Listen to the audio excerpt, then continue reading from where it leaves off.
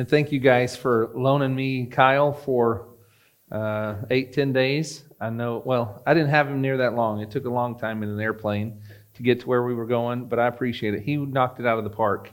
I do hope to be able to come back sometime and tell you about how great he did, because I was thrilled, absolutely thrilled by the work that he was able to come and do. And I tried to use him up. I tried to send him back tired. I hope I did that, because we went to work, didn't we? It was good. Good time. So if I do good today, maybe you'll let me come back and tell you how good he did later. So if you got your Bibles, turn with me to 2 Corinthians chapter 8. As of October 19th of this year, Jeff Bezos, the founder of Amazon, had $110.1 billion. He's currently the richest man in the world. Now, wouldn't that be a crazy story if he decided to give it all away? Let's say the next day, let's say tomorrow, Jeff wakes up and says, you know what, I'm going to give a portion of everything that I own down to the last penny to every human being on the planet. Well, Google, as of yesterday, I don't know how they counted them, but Google said there was about 7.8 billion people on planet Earth, right? So if he was going to give away $110.1 billion, that means you and I, each of us, get $14.11. That is not quite life-changing money. It is nice. I'd like to have $14.11, but it is not what we would consider life-changing. Well, in 2 Corinthians chapter 8, Paul is going to talk about this wealth that makes Jeff Bezos' wealth look like a child's piggy bank. And this hypothetical sacrifice that I just said that Jeff could make is going to seem small and insignificant when compared to what Paul mentions here. Paul's going to talk about something that theologians have called the condescension of Christ. And this is really, hopefully, going to prove to you what really is the light of the Incarnation that we're here to celebrate. So condescension, unfortunately, is a term that has been ruined as time has gone forth. Now, if you say somebody is being condescending, they're kind of being a jerk, right? I'm sure there's a nicer way to say that, but that's what they're doing. They're talking down to you. They're being condescending, just kind of like me doing right now when I'm trying to explain the word when I know you know the word. But in times past, the word condescending or condescension actually meant to waive one's rights for the sake of somebody else. It's a very noble action. And to forego everything that somebody deserves for the privilege or the sake of somebody else. Now, our text this morning is kind of a strange one. If you know 2 Corinthians chapter 8, you know Paul is talking to the church at Corinth and trying to convince them to gather up a collection for the saints for another church. He says there's other people who are hurting and we should help. But in the middle of it is this little parenthesis that he kind of just mentions in passing.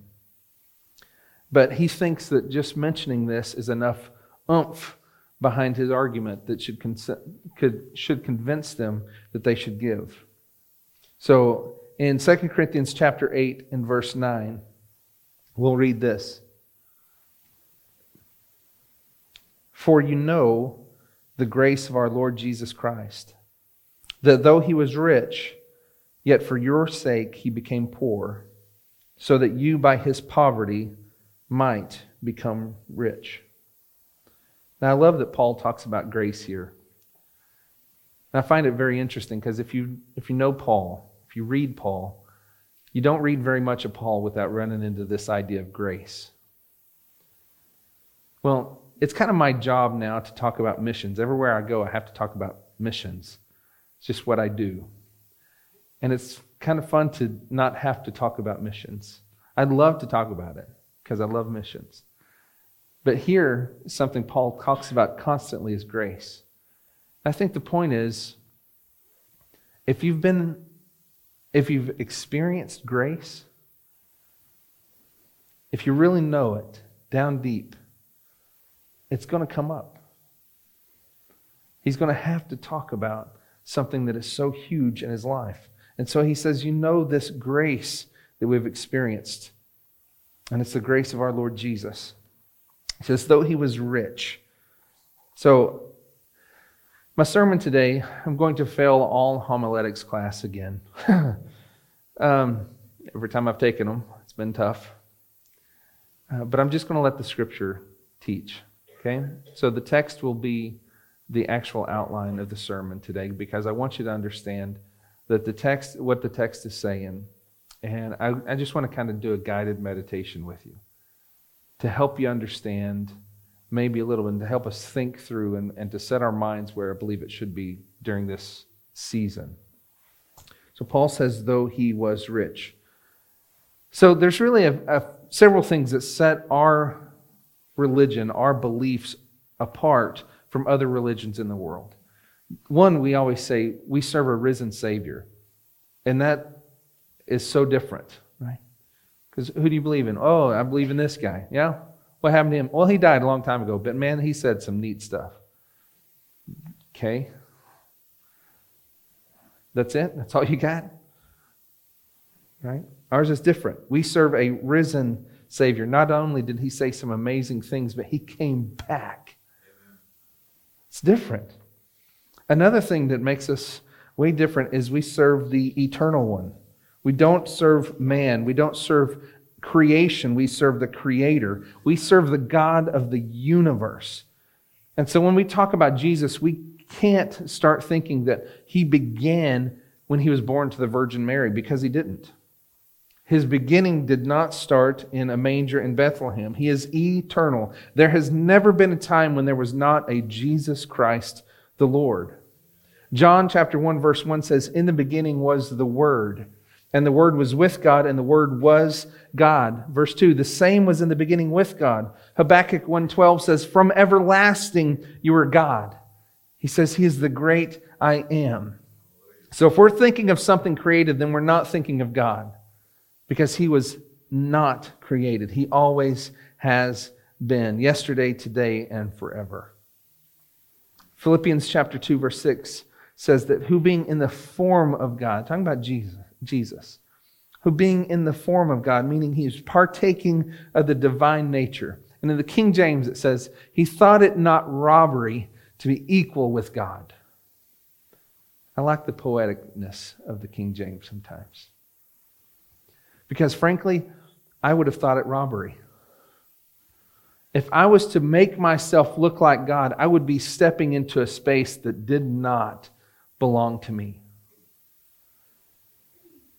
I would be saying that I'm the Creator. I would be saying that I have no need. I would be saying all these types of things, but it would be robbery. It would be robbery to try to take credit that is not mine. But Jesus did not think it was robbery. He didn't feel like he was invading on any territory that was not his, because he was God. In eternity past, before his trip to earth, we're told right here in 2 Corinthians 8 that he was rich. Now the term rich here means, interestingly, it means happy, prosperous, lacking nothing.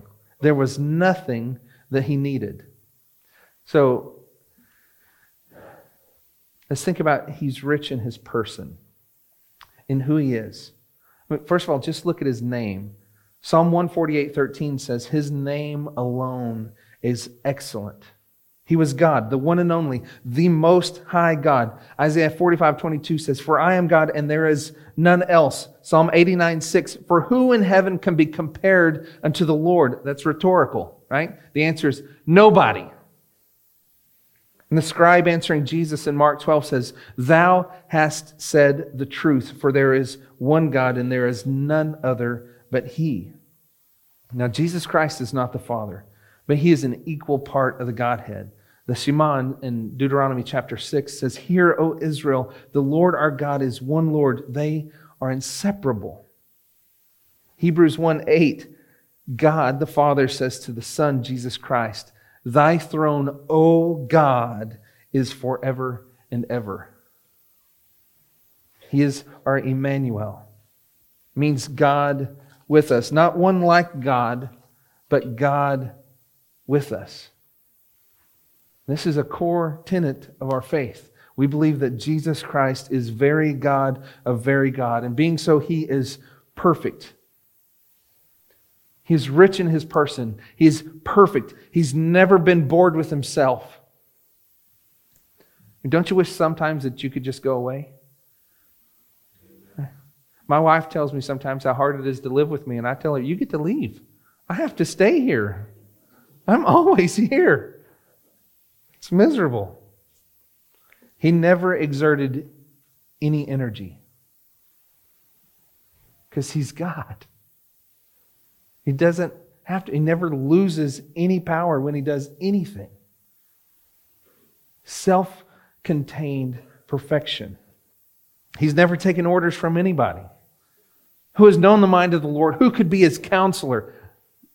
Nobody. He's never known need. Need is a creature word. And He, before the foundation of the world, was wholly satisfied just with Himself. Just in His person, He is far richer than I could ever say. He's also rich in His position. So, can a king be a king without subjects? Like, if I was to claim, I'm the king of Magnolia, but nobody agreed with me, I'm not really the king of Magnolia. Right? Unless you're willing to start deeding me your homes and letting me pay, start paying tribute to me, things like that, letting me use your children to make my own army, I'm not the king. Right? I need subjects in order to be a king. It's the difference between earthly kings and God, because God is God with or without our permission. All authority, all power, all glory are His. He does not need us to do this. There's no danger of Jesus losing His position to anyone. There's no chance of anybody downsizing His department. He's not lacking in anything that the rest of the Godhead thought, well, they might need to bring somebody else in to take His place. He didn't go to school to learn to become God. He did not advance from another position. He didn't climb the deity ladder. He didn't have to campaign, and He was not appointed. He has God. He is always God. He didn't say He was going to be gone for 33 years. Please save my seat kind of thing. It wasn't like that. It is His forever and ever. It is His. He is always the King of all kings. And having this position does mean that there are those who worship You. The cherubim and the seraphim continually fly around getting new angles at the holiness of God. And they continually cry out, holy, holy, holy. And they're right. We try to join in as best we can, and we sing, how great Thou art. But when you try to talk about the riches of God, words fail. He's also rich in His possessions. Psalm 89 verse 11 says, the heavens are Thine, the earth also is Thine, and as for the world and the fullness thereof, Thou hast founded them. Every part in space is His. Every place there is a place is His. The galaxies that Hubble have discovered, they're His, but the galaxies that Hubble has never discovered are His. The places on this earth where nobody has even thought to dig a mine, all that gold there is His. Every ounce of this celestial ball, the pearls in the ocean that no diver has found, the springs from which no creature has drank. You can fly as high as possible, and it's His. You can go as low as possible, as deep as possible. It belongs to Him. There's not 1 square inch of any place that He cannot declare mine. I own it. He has innumerous possessions. The psalmist tries to write about it. He goes, the cattle on 1,000 hills. He's seen like 8 hills. So he's thinking, in the whole world, Like, there's got to be 1,000 hills. Well, count on all of them are. That's what I'd say too. And you realize, oh, there's 1,000 hills in Arkansas. They're all His. They're all His. Jeff Bezos? I don't know, who knows? He's got enough money, he should change his name to like Smith or something. Some people can say. He created Amazon. But Jesus created the Amazon.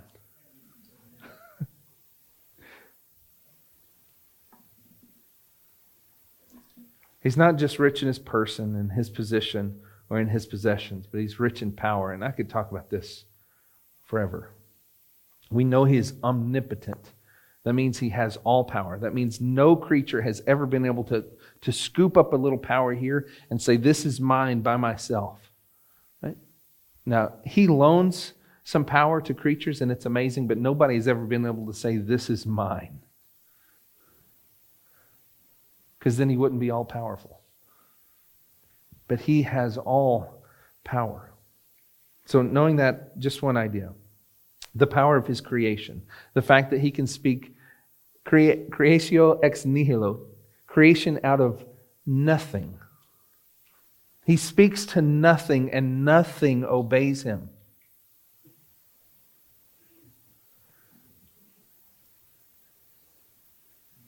I'll give you a minute. So, like us, in our feeble little minds, we think that riches is in possessions. Well, okay, that's fine. He has all of it. And for Him to get more, all He would have to say is, let there be blah. And then there's blah right there. He has that power and authority. If we go, well, gold is really important, you go, okay, there's more gold. We're not talking about a creature here. Paul says Christ was rich. He was not poor in any sense at all. Now we try to tell of the heights of the Most High, in which human words just can't do it. But it's important for churches to try to show how high He is. Not try to lift Him in place. You can't lift Him higher. Sometimes we try to lift Him up in ways that it's not true. But just to describe who He is and to place Him where He really belongs is important for a couple of reasons. One, I think if we as a church begin to see Christ as supreme as He really is, then there'll be more of us who will be willing to lay down our lives and become living sacrifices to Him. I think sometimes we think, well, I really don't want to serve Him because in your mind He's a small thing. And He's not small. The question when it comes to situations like this, you always just want to say, in what esteem do you hold the Savior?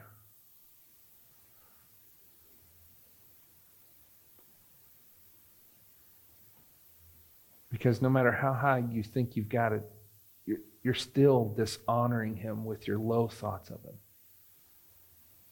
We need to think higher about who Christ is. Never, ever tolerate low thoughts of Christ. A prayer that I used to pray when I was a pastor, I used to pray that God would become in our church to us who He really is in the universe. If I could just get Him in my heart and realize who He is in the universe, my whole world's changed. Right? Because we don't see Him as rich. So many times we see Him as just this guy that lived a long time ago, and we think He came back, but He hadn't been here in a long time, and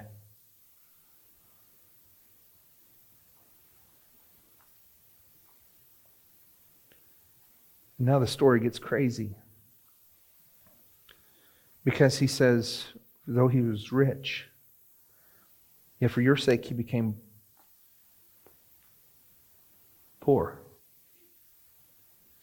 The King of the universe took off his robe and he left his throne. Mild he lays his glory by, born that man no more may die. The very name of God is synonymous with the word holy. We talked about the angels. That's what they do. They just cry out, holy, holy, holy. Yet, holy God made himself human. Now, there's a lot of words to describe humans. Holy is not one of them. This thought is kind of disgusting to me. The fact that the holy God would come and walk among us, to be made out of the same flesh as us. How gross. The closest I can get would be to say, let's me and you become a cockroach. Let's go hang out with cockroaches. Let's go love on cockroaches. But I'm honestly a little bit embarrassed to say it because the distance between us and cockroaches is so close, but the distance between the holy God and us is vast.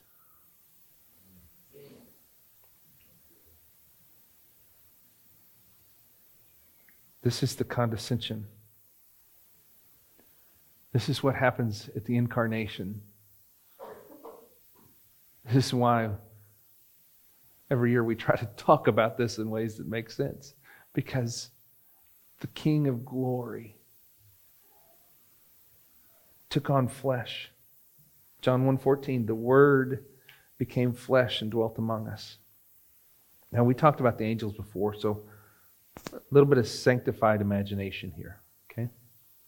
Because the Bible doesn't tell us this. But angels were created, and so they watched how holy God create the world, and they watched Satan be able to gather a third of the angels and try to make war in heaven, and they came against God, and he came against his angels, and of course, God just said, hey, Michael, take care of this light work for me. And Satan was cast out. And they watched as God created hell for Satan and his angels, those who were rebellious. And then they saw how God said, all right, let's do this man and woman thing. And we don't know how long they were in the garden. 15 minutes, 300 years, I have no idea. Probably 15 minutes.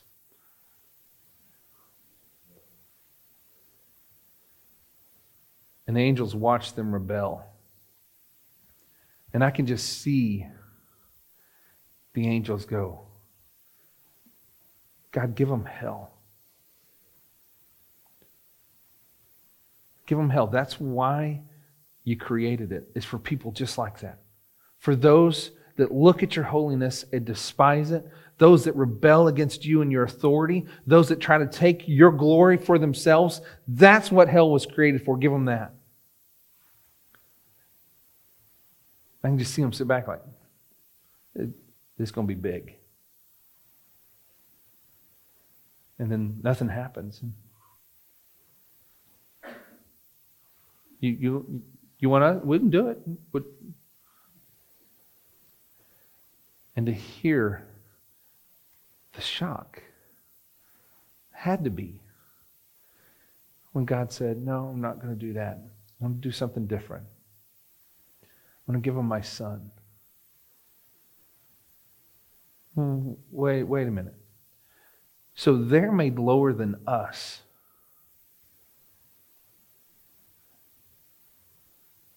These people don't deserve that. You're telling me you, the King of glory, are going to go and become one of them? I mean, I don't know. I don't know what the angels thought, but I know that had to be revealed to them in a certain way, and that had to be a shock to the system. I don't know what they did, but I know they didn't let him come alone. Because when he came, they followed. And they wouldn't even leave until they sang to let everybody know, glory to God in the highest, and on earth, peace, goodwill toward men. To let everybody know that unto men a Savior was born.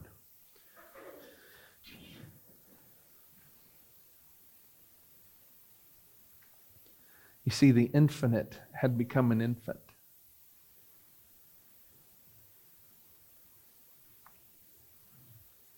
The eternal one had entered time.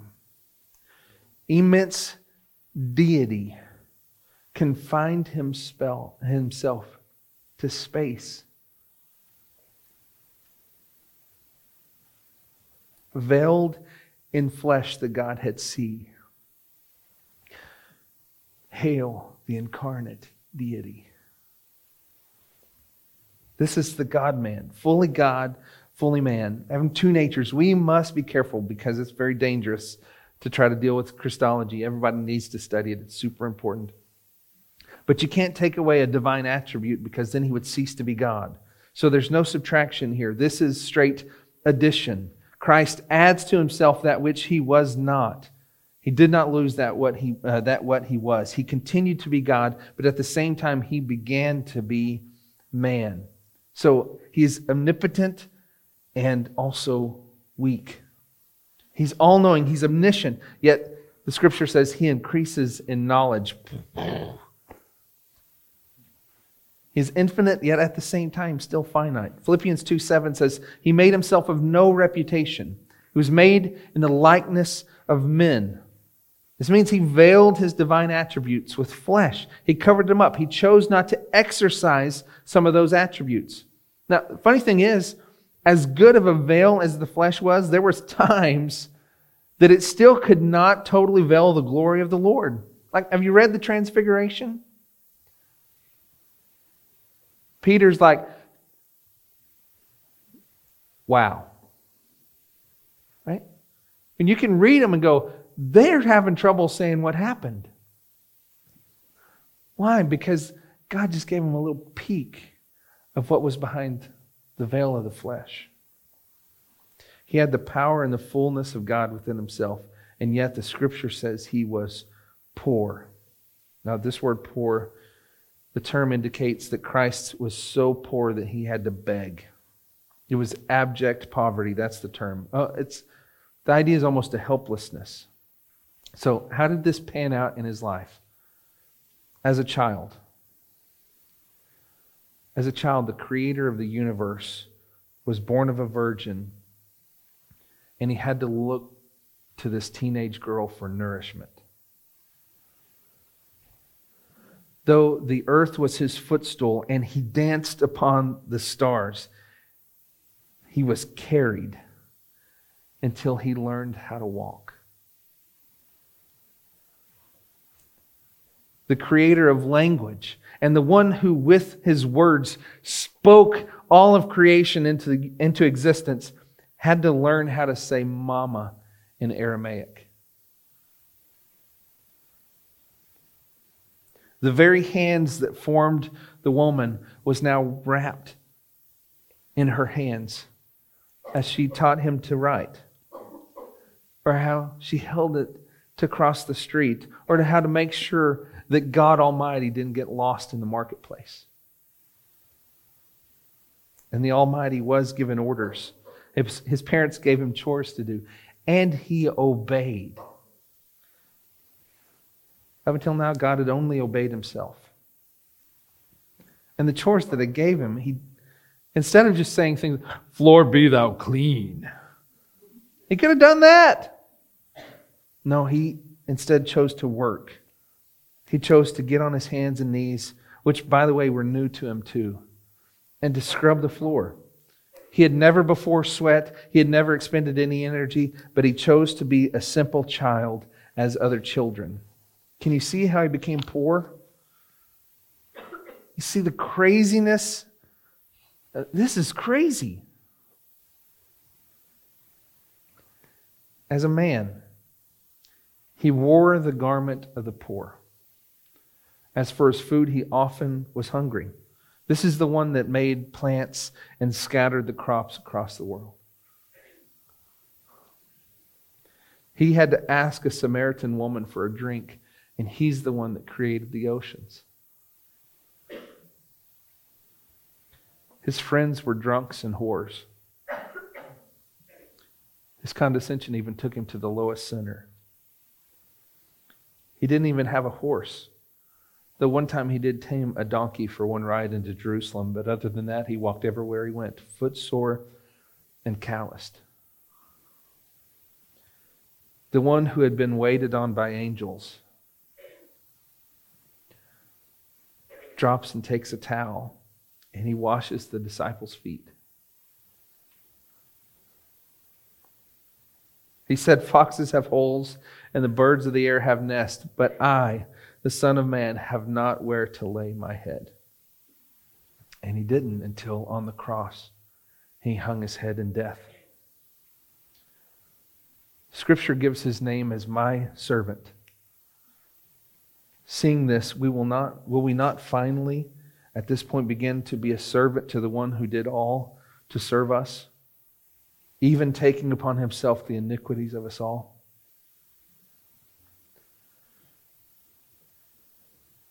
Can you see the poverty of his sacrifice?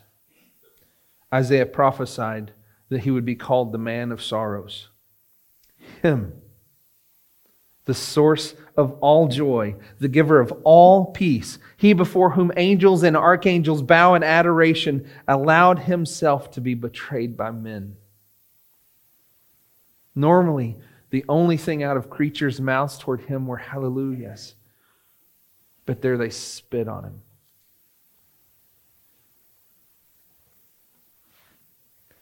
Can you see him bleeding? As they tied his hands together so that they could whip him. And they strike God. With a simple word from his mouth, no Roman soldier or any human being would ever think another rational thought. Just a word. But he willingly kept silent. And they mock him with a crown of thorns. They didn't know what crown he used to wear. Or the fact that he knew all the intricacies of the thorns. They put a robe on him. He had been robed in righteousness, but now they allow that robe to begin to clot the blood upon his back, so that they could only rip it off to cause his wounds to be reopened. He created the little nerve in his wrist. Created it. Knowing exactly where the spike was going to go. I'd have been tempted, let's leave out that pain one right there. Let's just, nope. It goes there.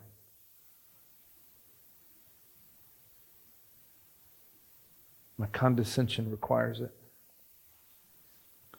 He made it feel pain anyway. And then on the cross, God turned his back on God. Who could fathom? He came to die. Die he would, and die he did. His body was then begged for. And though he owned all things, they had to lay his body in a borrowed tomb. Do you see his condescension? You see the scandal of the Incarnation? Don't miss this little phrase here. For it says,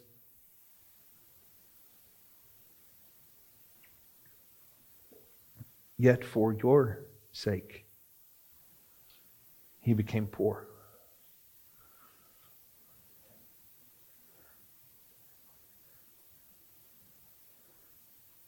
It's impossible to feel like we're worth the love of Christ.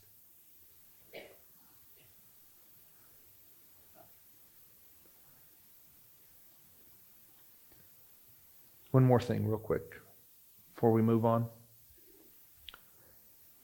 For a poor man to become rich is a great thing. Right? But for a rich man to become poor is a horrible thing. You can have two men and both have the same amount of money in their pocket. But one's been poor his whole life and the other was rich and has now been made poor. And the rich man's poverty is far more wretched because he can say, I've seen better days. I know it's out there. Nobody had seen better days than the Most High God. He knew the smells of heaven, and he knew the songs of angels. And he realized that while he was here, he was a king without a throne, that he had been deprived of his rightful place in the hearts of men. This is the poverty that he took upon himself. And it says, not only for your sake did he become poor, but so that you, by his poverty, might become rich.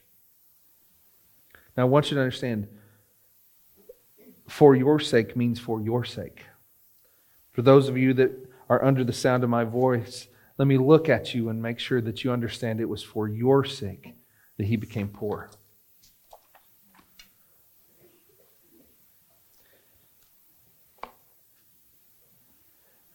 I don't know how it would be possible to understand this passage of Scripture and not let it stir you. Because the Creator of the universe, for my sake, became poor. Why? I don't know. It says that we might be rich. Now, vast difference between Christ's riches and his condescension. Impossible to explain. And just the same, there's huge differences between our poverty without Christ and the riches we have through faith in him. Without Christ, the Scripture says, everywhere, the Scripture says we're sinners. But in Christ, we are now justified by his grace as a gift. Without Christ, we are dead in our trespasses and sins, but with Christ, we have been made alive together with him. Without Christ, whosoever does not believe is condemned already. But in Christ, there is therefore now no condemnation for those who are in Christ Jesus. We were by nature children of wrath. But to all who did receive him, who believed in his name, he gave the right to become children of God. And we did not receive the spirit of slavery to fall back into fear, but you have received the spirit of adoption as sons, by whom we cry, Abba, Father. The God of this world, Satan, has blinded the minds of unbelievers. But in Christ, God has shown in our hearts to give the light of the knowledge of the glory of God in the face of Jesus Christ. I'm just reading scriptures. Our poverty says we were enemies of God, but in Christ and the riches he gives us says, since we have been justified by faith, we have peace with God through our Lord Jesus Christ. But now, being rooted and grounded in love, may have the strength to comprehend with all the saints, not only just the love of God. It's not just your enemies and now you have the love of God, but no, to comprehend with all the saints what is the breadth and length and height and depth of the love of Christ. We were hopeless and helpless, but Christ made a way back to the Father. We owed a debt because the wages of our sin is death. But he was pierced for our transgressions. He was crushed for our iniquities. Upon him was the chastisement that brought us peace. And by his wounds we are healed. Scripture says, in him we have redemption through his blood, the forgiveness of our trespasses according to the riches of his grace, which he lavished upon us.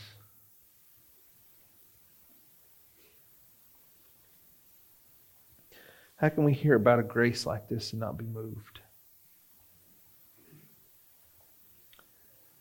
Matthew 13 Jesus says the kingdom of heaven is like a merchant in search of fine pearls, who on finding one pearl of great value went and sold all that he had and bought it. How can you know the love and willing sacrifice of the Lord Jesus Christ and not realize that Jesus is the pearl of great price? He's worth everything. He's worth everything. As somebody who's taken their family all over the world and people say, man, you've made great sacrifices, I can't come up with one. There's not been one thing we've given up that he's not been worth.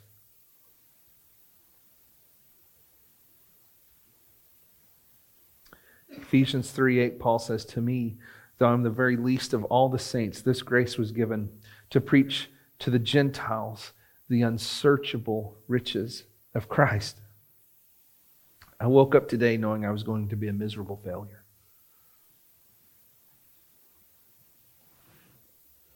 It happens every time I get to preach. The challenge is not easy. Here's an infinite God. You take finite words in your finite brain and try to do this in 45 minutes. Best of luck. It's an exercise in futility to try to explain the vastness of Christ's riches or the depth of Christ's condescension or the riches we receive through him. These things are unsearchable. They're unknowable. They're too great for anyone to comprehend, much less to find words to explain.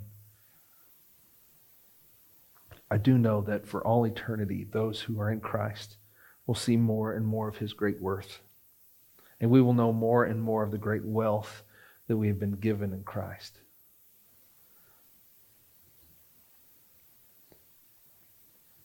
So, why are we so impressed with Jeff Bezos' money?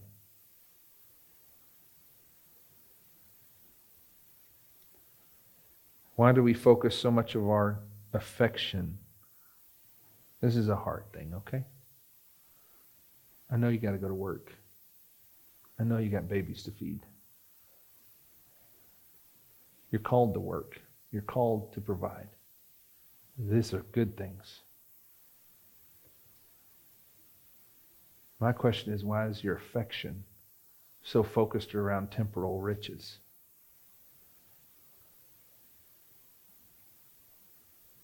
When we have been given incorruptible riches in Christ.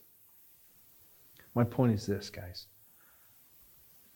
There's a lot more to Christ than you've never loved.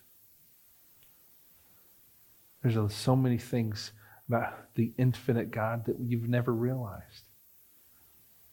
And I call you to see him for what he is, for what he has done, and I call you to love him more. Your affections for him should be stoked by these thoughts. And you should war against all kinds of distractions in your life that are fighting for your affections and for your attention.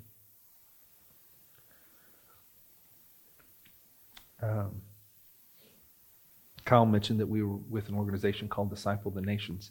And our little tagline is, we're gospel-compelled disciples serving in gospel-centered ministries for the glory of God.